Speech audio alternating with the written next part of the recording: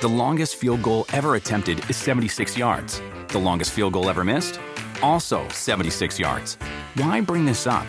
Because knowing your limits matters, both when you're kicking a field goal and when you gamble. Betting more than you're comfortable with is like trying a 70-yard field goal. It probably won't go well.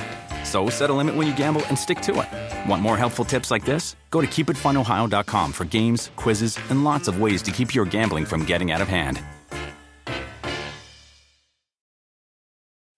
When you need mealtime inspiration, it's worth shopping Kroger, where you'll find over 30,000 mouth-watering choices that excite your inner foodie. And no matter what tasty choice you make, you'll enjoy our everyday low prices, plus extra ways to save, like digital coupons worth over $600 each week. You can also save up to $1 off per gallon at the pump with fuel points. More savings and more inspiring flavors make shopping Kroger worth it every time. Kroger, fresh for everyone. Fuel restrictions apply.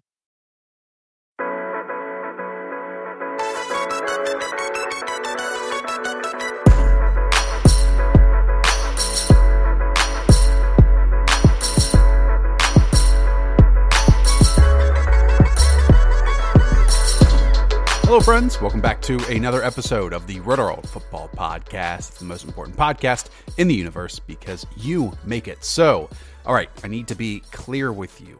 I thought, because I lived 3 years in the past, that free agent news would not be reported until Wednesday. I swear that's what happened a couple years ago. But instead, as soon as the negotiation period opened on Monday, an hour later, we got massive news leaks and dumps. So I moved Wednesday night's podcast to Monday, but because of that, I couldn't have Ray and Pat on with me and could only grab Rich. I thank Rich for that. And I'll get to that conversation in just a second. But before I get there, I just want to say thank you for subscribing to this podcast. Thank you for listening to it.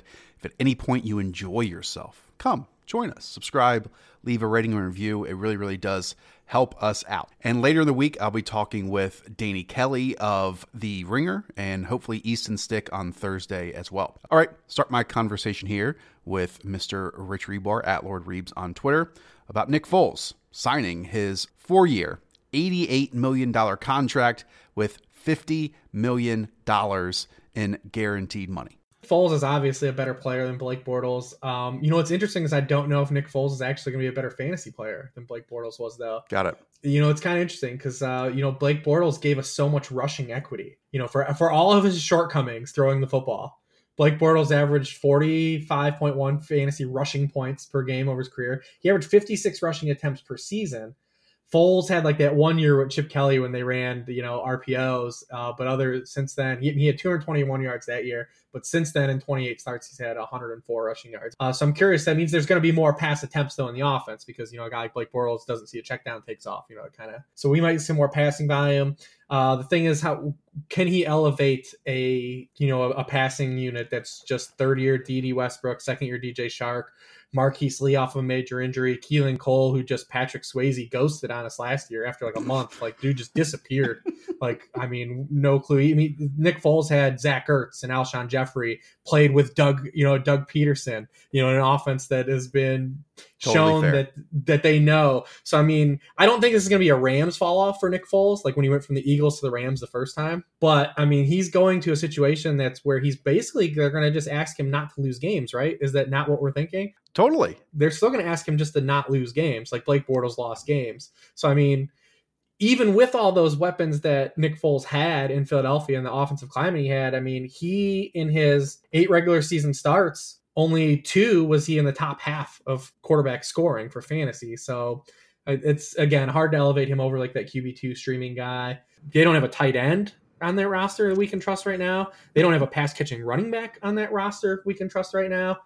It's really hard to just say, the Jaguars offense is going to be something that elevates Foles to fantasy viable. But from a real perspective, he's not going to burn down the house like Blake Bortles did. From a big picture standpoint, I don't understand necessarily the mindset of the Jaguars over the last couple of years, where, sure. Obviously their game plan going into the 2018 season was, hey, we're going to run the football, control it offensively, and then just have our basically historic caliber level defense just repeat itself. That's not a winning formula, but how much of that can change in just one offseason heading into next year. So I think much of the formula is going to remain the same. But I'm with you. Like, the whole goal here is to be better than they previously had. But at the same point, Reeves, like, if for so many years your quarterback was the weakness, and whenever you were asked to pass the football, it halted all momentum on offense.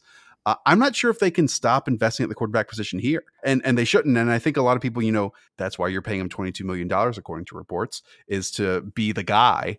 But you can't stop here. Like, you can't have that mindset of, okay, this is the box that was checked, and then we move on to other positions. Like, if it was that much of a travesty for years, you have to continue to look and invest and evaluate at the spot. Your margin for error playing the type of football that the Jaguars want to play and have told us they want to play is just so minuscule. And your window playing that type of football historically has been so small. If you look at recent NFL, like, the last 20, 25 years, teams that are defensive only, their window is even, it's so much smaller than than even the teams that get a window. You think about like those elite Raven teams, the Bucks team, those teams that had just those uber defenses. Their windows shrunk so small because they could never get the quarterback position right. And I mean, whether you want to, for Flacco truthers come out of the woodwork here, but they were just never able to get that quarterback. And that's all that matters in the NFL, to have an extended window. Is you have to have good quarterback play. You can have the best defense ever.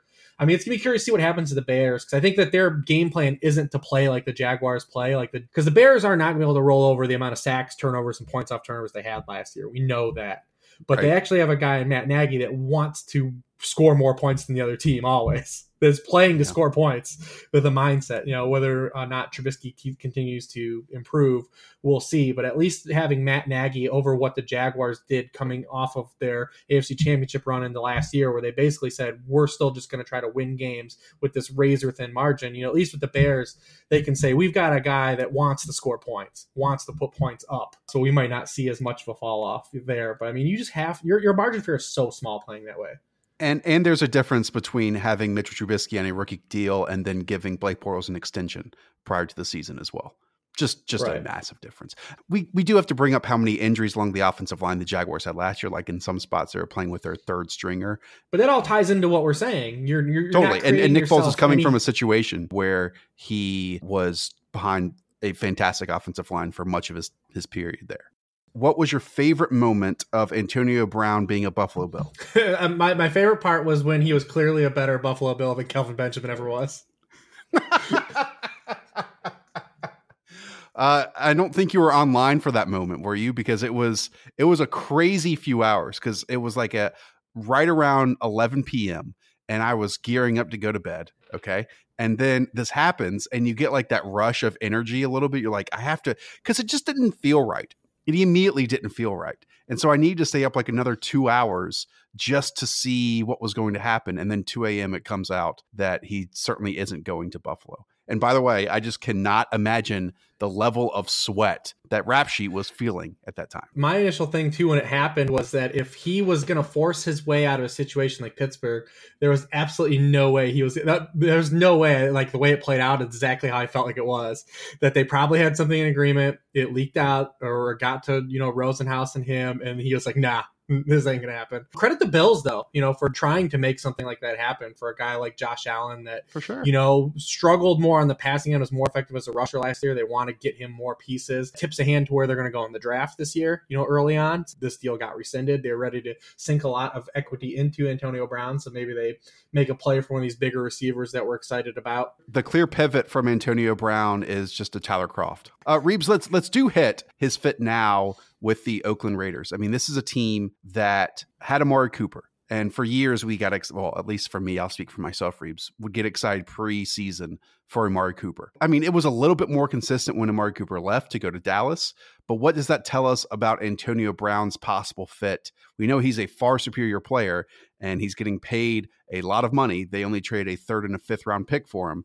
But how do you think that Antonio Brown is going to fit, other than being basically the primary read? Yeah, it's kind of tricky. There's a lot of ground. Probably we could have done a whole podcast just on Antonio Brown and breaking down like this move. On the surface, we're coming off of a season where Antonio Brown really kind of masked some of his production, by the 15 touchdowns he scored last year. I mean, he had his lowest catch rate, since 2011. He had his lowest receptions per game since that season. So kind of was seeing a little bit of decline. He was 30. He's going to be 31 coming into next season. We know that, Father Time is undefeated, and typically all the research I've done, and I have a dynasty article out there in the ether that you can find, but typically 32 is an elite wide receiver, like the drop off. Like that's like as long as you really want to hang on in fantasy. And then other than that, you just buy in when they're cheap, like the Larry Fitzgeralds when he was kidding value because we were just, okay to be late. He was coming at wide receiver 3 prices. Antonio Brown's still probably only going to fall to what, like the wide receiver 10 range next year in Oakland. I mean, we're still going to be able to project him for like 28% to 30% of the targets given that roster. Big time value.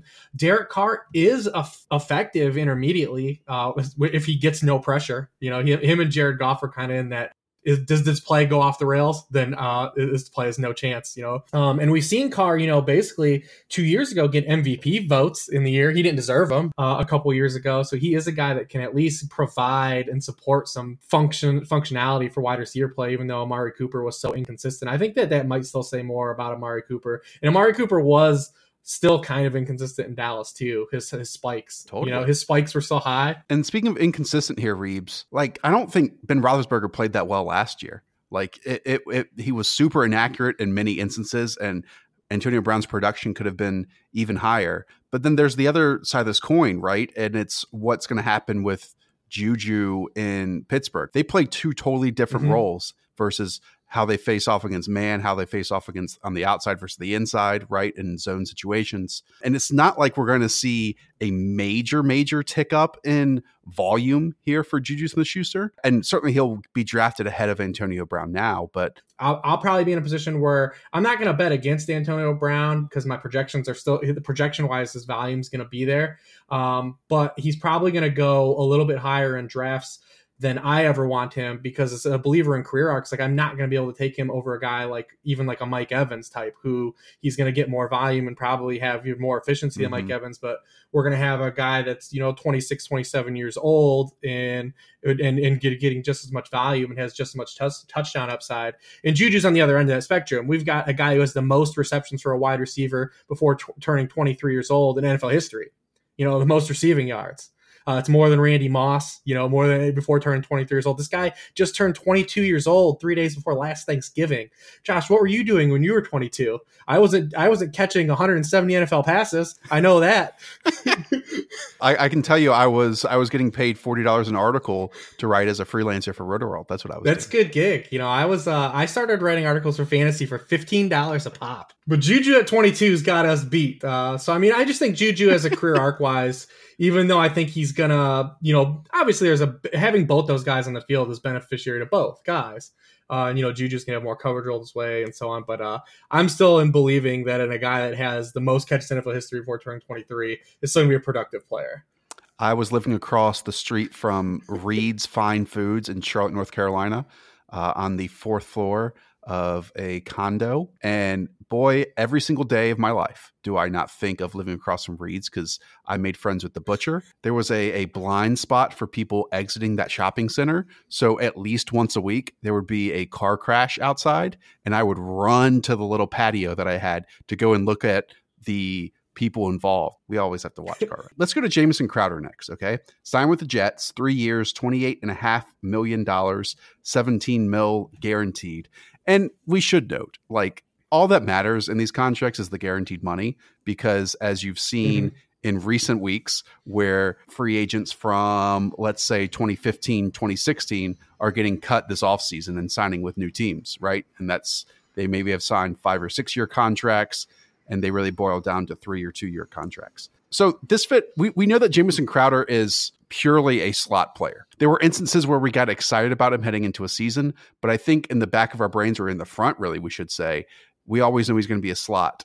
But he kind of fits in the fold of the Jets offense because you have Quincy Enunwa and Robbie Anderson alongside him with a young quarterback on a small deal in Sam Darnold. So what's his fit like in the Jets for you, Reeves? Yeah, I think this and the other 2 slot signings today are probably better real life moves. I think this is more of a move that aids the growth of Sam Darnold, who was 30th in yards per attempt over the middle of the field as a rookie. So this helps him a lot. I mean, Jermaine Kearse led the Jets with 27 slot receptions last year. So just getting a guy like Jamison Crowder, involved is going to be better for the offense as a whole and help raise the tide for Sam Darnold. Crowder, kind of had that mini breakout sophomore season, just hasn't been able to stay healthy. We got real excited from him in 2017 when they let Deshaun Jackson and Pierre Garçon go. I just rarely fall in love with slot receivers for fantasy. I mean, usually these guys, when they have their spike years, it's usually off something fluky like touchdown production. I like the slot guys that are guaranteed to get 120, 30 targets. I like those guys. Those guys are fine with me. But these guys that, it's hard to project volume for, and they got to kind of live off of touchdowns. And I'm sure we'll talk about Adam Humphries in a second. That's just kind of where I see Crowder. I don't see a lot of fantasy viability here on his own. I mean, there's still upside here. He's only going to be 26. I just feel a lot better about Robbie Anderson in that offense and what he's done his first 2 years in the NFL and how he scores his fantasy points, continuing to be the Jets guy, to like there out of that group. And then how many guys are we expecting Sam Darnold, even as a sophomore, to support with a jump? I mean, we expect Darnold to be better, and he was really good the last month of the season when he supported Robbie Anderson. But can he make a guy like Crowder behind Robbie Anderson, and even like Chris Herndon, viable? For fantasy? I think it's more likely a good real life signing that aids the development of Sam Darnold than it does make Crowder, a real guy to circle around, in fantasy drafts. And Adam Gase has a history with slot receivers. I mean, he had Jarvis Landry obviously down there in Miami, but then when they traded away Jarvis Landry, then he went and signed Danny Amendola. I guess it's an important piece of their offense. I mean, that's what they are telling us with this contract. Let's go to another slot receiver, Reeves. Adam Humphries lands with the Titans. 4 years, $36 million. I did not see the guarantees by the time we're recording this podcast. The Titans last year didn't have a true slot receiver. Tajay Sharp, I believe, played 163 snaps there, which is 49% of his time. Corey Davis played around 30% of his time in the slot last year. Adam Humphries, for what he is a very good slot receiver. In fact, it comes out that they were bidding the Titans against the New England Patriots. How do you see this playing out with Adam Humphries in 2019, Reeps? I mean, Humphries just isn't he had the breakout last year, but his receptions and receiving yardage have actually gone up every year of his NFL career. I think it's just probably going to hit a wall here based on the production he had last year. He caught 76 of 105 targets last year, 816 yards, 5 touchdowns. The biggest difference here is that Humphries' overall volume last year and his overall raw counting stats that we care about. The Bucs were 4th in the NFL in pass attempts per game. Over Marcus Mariota's first 4 NFL seasons, Tennessee's ranked 31st, 28th, and 21st in passing volume per game. And then if you want to go to rotoworld.com, check out the available team targets and air yards available per team that John Daigle has posted for us. The Titans have just 28 vacated targets from last season, which is 6.6%. That's the 3rd lowest in the league. They're getting Delaney Walker back. It's just hard to see with all those things paired up that Humphries is going to be a guy that, pushes that 5th-year trend of completely trumping his season before numbers. We also just really don't know right now what Marcus Mariota is. Yep. It stinks to say. We just don't know. And I like Marcus Mariota. He's one of the highest graded quarterbacks I have in my objective QB model. But he's had one good, really NFL season that we care about. And that came on the strength of probably a fluky touchdown rate. Now, last year, it's hard to really, what do we hold against him last year? Because he pretty much played the whole season hurt and he had nerve damage. He said he couldn't feel the football at a certain point of the season. And the offense was broken for the first half of the season and then turned into a run heavy. Oh my gosh. Offensive line was injured and was a disaster last year. It's amazing they had the little surge that they had, considering, how they started off offensively so much, but we just don't really know. So is Marcus Mariota, like we talked about Darnold, is he a guy that we think is going to elevate all these receivers? We're still waiting on Corey Davis. We also have kind of a little bit of a flame for Taywan Taylor. They said they're getting, Delaney Walker back. So how many targets, how much volume do we have around in this Tennessee passing game that we really haven't seen be good, outside of, like I said, that one big spike touchdown rate season. So another signing where I think it's good on paper. It helps their team because, like you said, they didn't have a slot guy or a true slot guy, so it gives them a true slot guy. But what do we have for Humphries himself, been able to improve on the fantasy viability he had last year. What I think it does, and we can tie it into, if you want to talk about the Deshaun Jackson trade a little bit. I mean, that was next. What comes to my mind with these moves is not just what Adam Humphries and Deshaun Jackson, the players that signed, but what is now left standing in Tampa Bay. We all love Chris Godwin. Many of us have. Oh, I love him. I loved him back at Penn State. I mean, it's just amazing he was a 3rd-round pick after, having an area of dominance, contested catches, and a great athletic profile. Man. And another guy was just 22 years old last year. Will only be 23 years old this year, coming off, 7-touchdown season. And that was competing with targets, with Adam Humphries and basically sharing snaps with Deshaun Jackson. They averaged the same amount of routes per game. They kind of use them off and on. Both of those guys accounted for just a hair under 30% of the Tampa Bay targets, receptions, and receiving yards.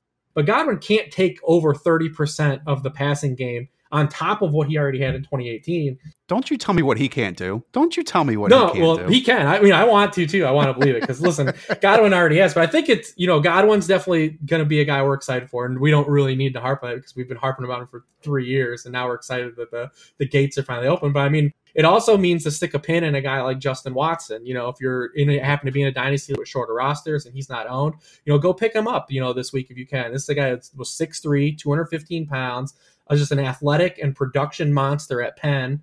They took him in the 5th round last year, and he's a guy to keep a target on too. Yeah, I'll tell you a story about Justin Watson. So Jason Light meets with the owners prior to the NFL draft. In their meeting, I mean, he was a guy that he told them that they were targeting. And he's like, look, we're not going to basically exit this draft without drafting this receiver out of UPenn.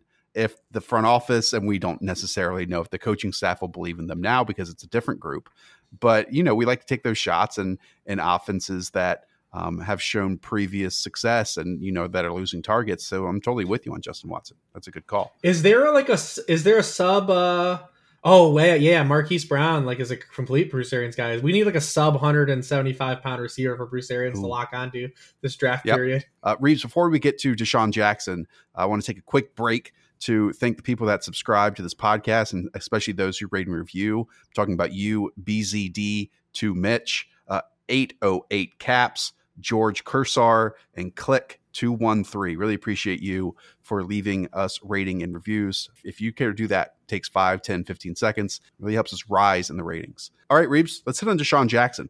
This is a team, and they barely had to trade anything, the Eagles, to acquire him. And they drastically needed a player like this on the roster, and they just couldn't find it. In fact, they tried to trade for Robbie Anderson, who was reported during the 2018 season, and they sorely missed a deep threat in the lineup. So Deshaun Jackson is basically the ideal player for that type of role in the NFL right now. Yeah, and he leaves a less crowded spot, or goes to a less crowded spot, where they and guys that have clear defined positions. He's going to play alongside a true X and Alshon Jeffrey and a true slot guy and Nelson Aguilar. Well, when the Eagles remember he's a true slot guy, after they trade for a slot guy in the middle of the season last year. He's going to go line up at flanker, and we talked about him splitting time with Godwin. He ran 28.4 routes per game last year that basically shared opportunities with Godwin and Adam Humphries. He's not going to have as much, snap, trade-off, with the Eagles. Like I said, he's got a true position. He's going to play flanker all the time.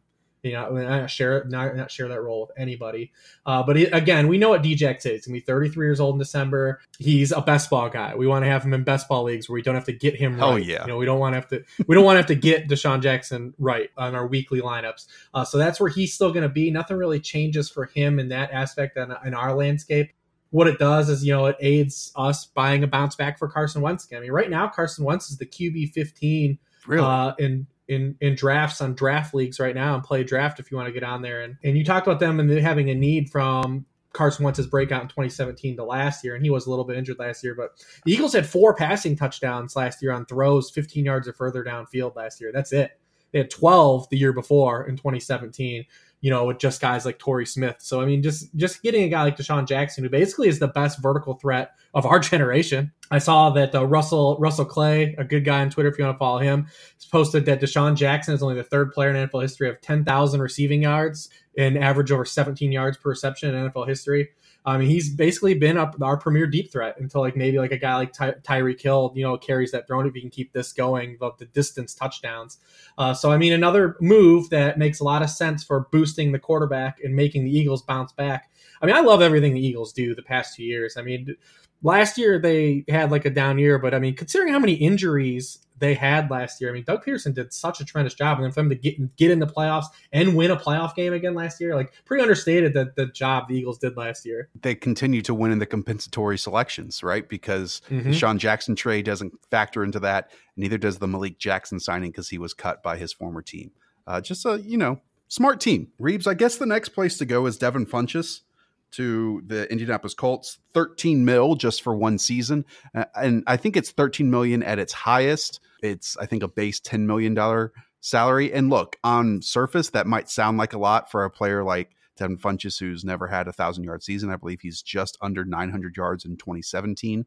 But the Colts have money to spend, over $100 million this offseason. This is nothing for them. They struggled so much to find someone outside of T.Y. Hilton last year, other than Eric Ebron, I should say, to Ryan Grant, to Chester Rogers. So Devin Funchess for a one-year shot makes a ton of sense to me. And Reeves, rarely do you have a player entering their second contract who is just about to turn 25 years old. I may be too pro Devin Funchess here, Reeves, but I really like this situation where he's not going to be asked to be the primary receiver at all. It really gives me similar vibes to the deal that Dante Moncrief signed last year when he left the Colts, with the Jaguars. That 1 year we still had some, upside feelings about Dante Moncrief and what he could be as a guy that caught 13 touchdowns on just 94 catches over the 2015 and 2016 seasons with Andrew Luck. So, that's kind of what you're looking for Devin Funchess to be, kind of like that, a guy that is going to have a presence in the red zone, especially in that receiving core, which right now only has Chester Rogers, Zach Pascal, Deion Kane coming off of an ACL. They don't have, Ryan Grant on the roster right now. They don't have Dontrell Inman, who had late season surge for them. So, right now he doesn't have a lot to compete with. Now, them only giving a 1 year deal kind of signifies that they're probably not done. Probably going to add someone either in the draft or throughout this process.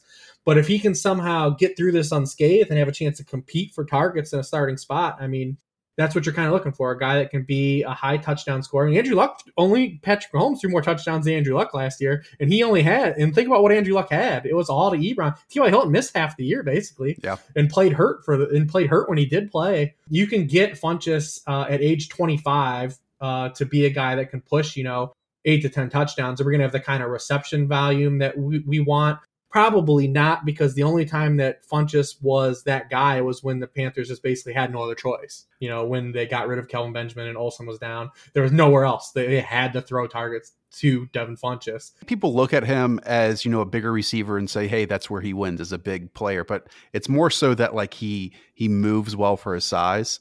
And I just get over the drops, just get over the drops. It's just, in and out of his game. It's not necessarily an overall factor in it. Ladies and gentlemen, that is it. Reeves, we went much longer than I anticipated. I apologize. You can check out Reeves's blog, as he mentioned. That's kind of always updating on Roto-World. Obviously, check out all the blurbs we have. Every single signing, detailed contracts, guarantees, thoughts, opinions, hard stances that we take on players, all in there. We'll be back later this week. I'll be back with Danny Kelly actually tomorrow night. So be sure and tune in for that one. Danny Kelly's a good dude over at the Ringer. So for all of you out there, Reeves, thanks so much. We appreciate it. Talk to y'all soon. See ya.